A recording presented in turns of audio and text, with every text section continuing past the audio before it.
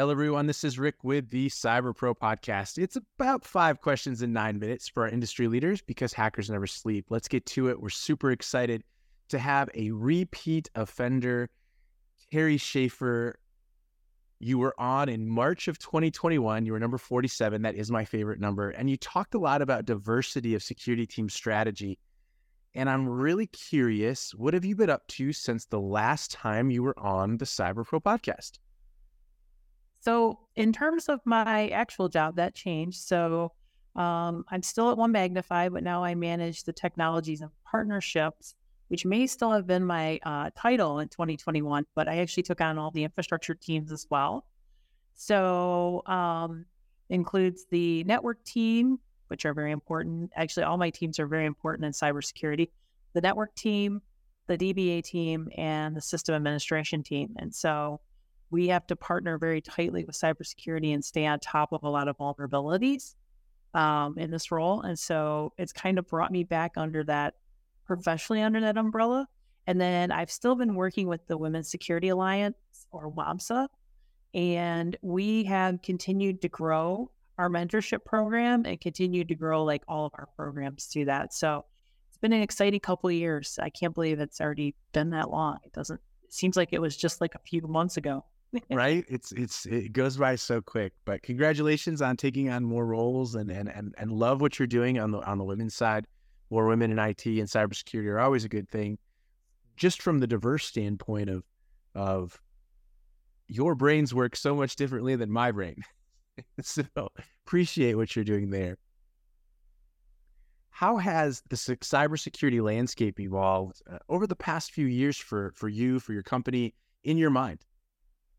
So I would say since 2021, there are two big things I think that have come about that have, there's a lot of things, but the two that stand out to me is like ransomware is now at an all-time high. It's one of those things that you are constantly having to protect against. And we are constantly at OneMagnify running tests, even for our internal employees, like phishing tests, all different types of security tests to keep them on their toes, because the landscape of all the different ways that attackers will use to get into an organization have,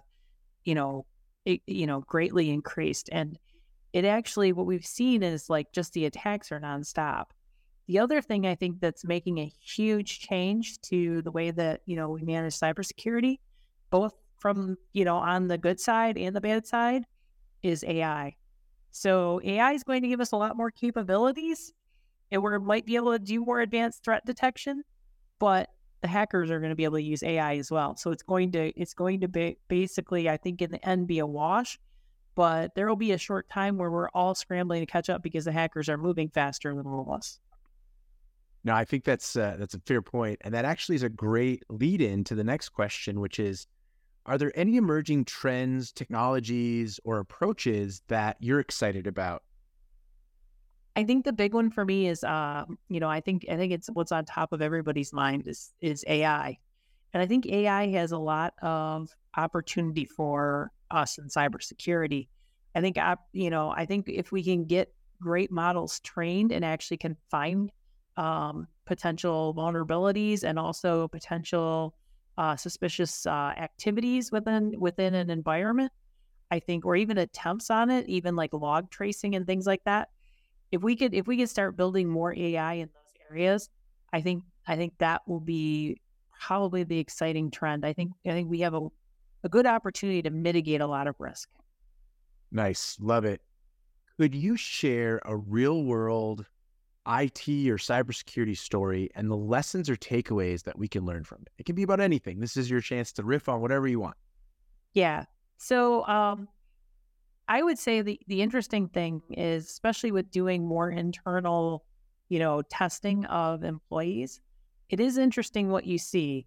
There are employees if you especially for organizations internally, constantly training and testing your employees keeps it in the front of their mind, because there are a lot of cyber attacks now that come in, and I've even seen them sent to me, which I feel like, maybe they should probably read their demographic a little bit better, where they will come in and they'll spoof. They're pretty good at spoofing emails, and I've had them come in where they will come in and they'll say, hey, I'm the so-and-so in your organization. It used to just be the CEO and people who were super high up in the organization. But now what we're seeing is that, they're kind of going after the mid-level managers, and they're pushing out like requests to people, like anything from, here, I've sent you this file, check it out and tell me what you think. Or, hey, I need you to go buy these gift cards, and we have this client request and all of that. So, that I think that's probably been the biggest thing that I can talk about.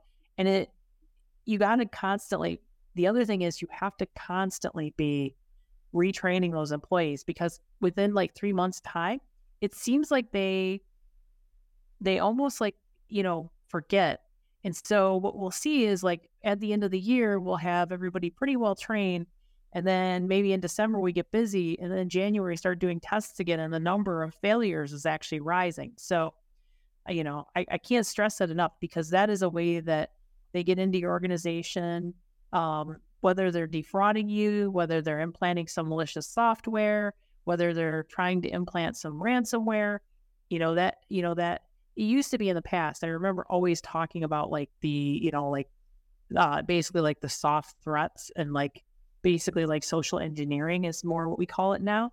But I think the hackers are using that more and more. It used to be more of a, this happened every so often, but now it's becoming pervasive, the attempts at least. It is, for sure. So here's the fun question for you. Before, we used to ask, what was your favorite piece of retro technology? But now I want to know, what's your favorite piece of current technology that just makes you smile? So I actually have to say, the thing that I love the most, that's, my modern-y thing, and I've had renditions for a few years, is my smartwatch. I have one of the Garmin smartwatches, and like, it does everything for me. So I use it from everything from, like, my phone doesn't ring anymore. It just vibrates on my wrist, and it'll tell me who's calling. So that way I don't have to, because I hate hearing the phone ring. I don't know why. Maybe it's because I've worked in an office all my life. And that's just like, it disturbs my, concentration. I use it for like when I'm running. It keeps track of where I'm going, how many steps I have, how I've slept. And then I can actually, like, nowadays, because I just have the wireless earbuds, I can actually play my music through it. So it's actually like taken a lot of the different functionalities that I need for all these different parts of my life, and it's put it right here on my wrist. It's very weird.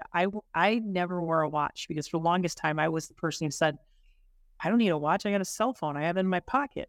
But like now, if I don't have my watch on, I literally walk around the house like something is missing. Like while it's charging, I'm having like a separation anxiety. Like, why is my watch not on me right now?